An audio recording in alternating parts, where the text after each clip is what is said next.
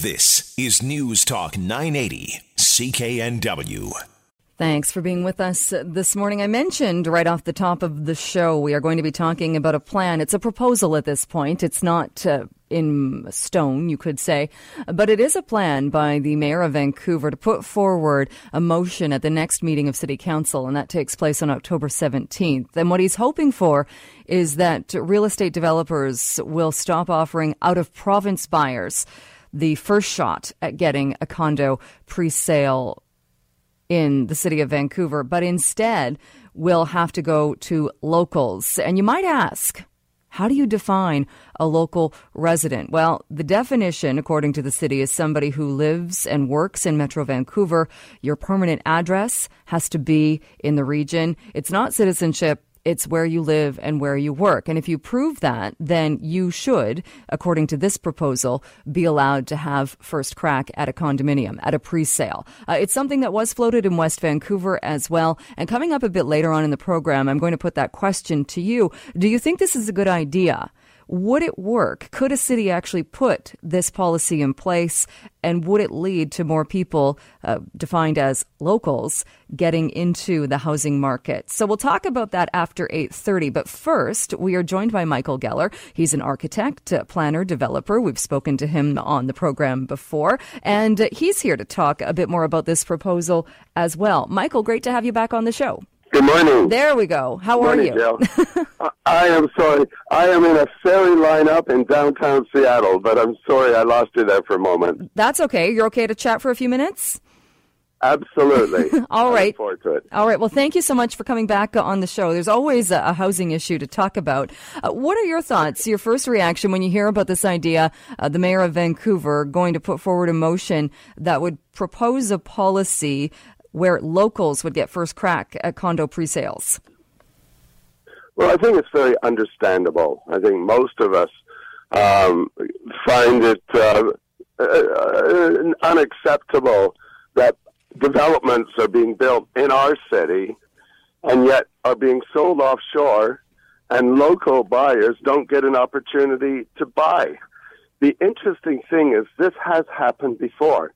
Some of your listeners may recall back in the late 1980s, exactly the same thing was happening. And I recall a headline in the Vancouver Sun where local buyers were lamenting the fact that they couldn't buy. And over time, the industry readjusted. Those developers who were selling in Hong Kong at these real estate fairs pulled back, and it never really became an issue. But I think there's no doubt that everyone listening right now says it doesn't seem right if a project is completely sold offshore to offshore buyers. And again, many of the units will remain empty. They're being purchased as investments and so forth. So I think it's both understandable and the motion is well-intentioned. But there are issues that we should discuss. And what are the issues? Well, one of them is, as the mayor has pointed out, the city, even under its charter, doesn't have the right to tell developers or who build a building who to sell to and where to sell. The only time they could do this is if a project is being built on land that's rezoned. And then you can write into the housing agreement that's registered against the title that the units must be sold locally or local buyers must have priority and so forth. And that was the case in West Vancouver where the developer rezoned a property. The problem with that is many of us, including, I think, nearly all the candidates for the forthcoming by-election, and I do want to urge all your listeners in Vancouver to vote next Saturday, they're all saying we need to reduce the number of rezonings, not increase it. So there is a bit of a contradiction there. It may seem like a very esoteric thing for many of your listeners, but within the development community, this is a major concern. These rezonings often take 2 to 3 years, as most people hear. They're expensive. They're even more expensive when they fail. And so the fact we've got a bit of a contradiction happening here. What I would like to see instead is the development community basically voluntarily saying, look, we understand the concern and we're not going to sell offshore. We are going to give local buyers the opportunity. I mean, I'm doing a little project in West Vancouver right now. You know, we only advertise in the local newspaper. We don't even advertise in the Vancouver Sun, I'm ashamed to admit. But the point being, I think people could do this on a voluntary basis. And I personally don't see any harm in shaming those developers who do go and start marketing projects offshore to the exclusion of local buyers. But is the incentive there that they get more money? Yes. Right. I think in many instances they are getting more money. A lot of the local buyers have a better understanding of what the market value is. They know which units are facing a bridge that may not even appear in some of the marketing materials. I was involved in a project in the late 80s where I watched somebody remove the Broad Street Bridge from their marketing brochure because they thought it would compromise the sale of units in Hong Kong. And if he's listing right now, he knows who he is. So do you think that would work then, the development industry then kind of standing up for locals and saying, yes, we are going to market to you, we're going to make sure. Is there a way to make sure that those units would then go to local residents? No, there's no way because, of course, if the local residents for some reason didn't want to buy into a project, then obviously a developer would start to look elsewhere. I mean, it is interesting, Jill, that right now we're all of a mind that everything that is built is easily sold and so forth. It hasn't always been like this, and it isn't always going to be like this. In the not-too-distant future, I suspect we will see developers struggling to sell condominiums, especially those who are currently buying land at over $600 a square foot of buildable area. In other words, just the land for a two-bedroom apartment is approaching $700,000 just for the land.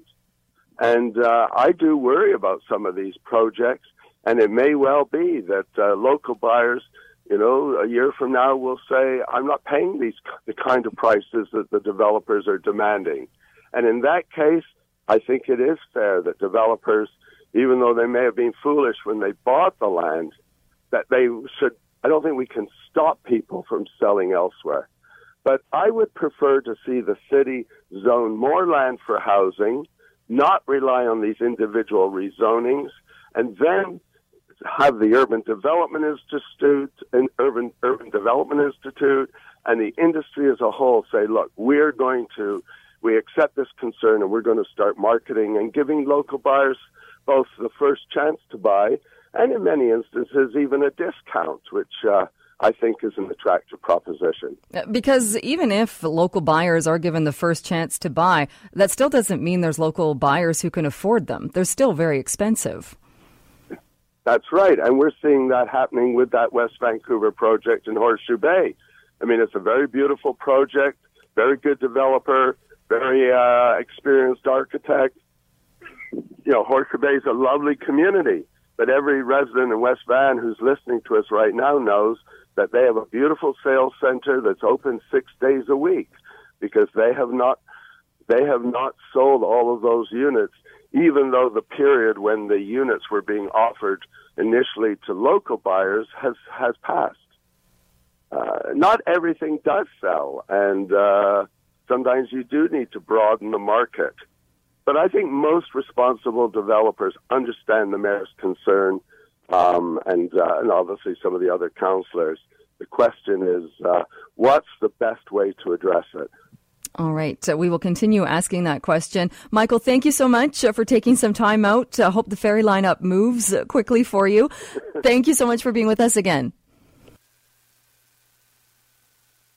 Vancouver's News, Vancouver's Talk. This is News Talk 980, CKNW.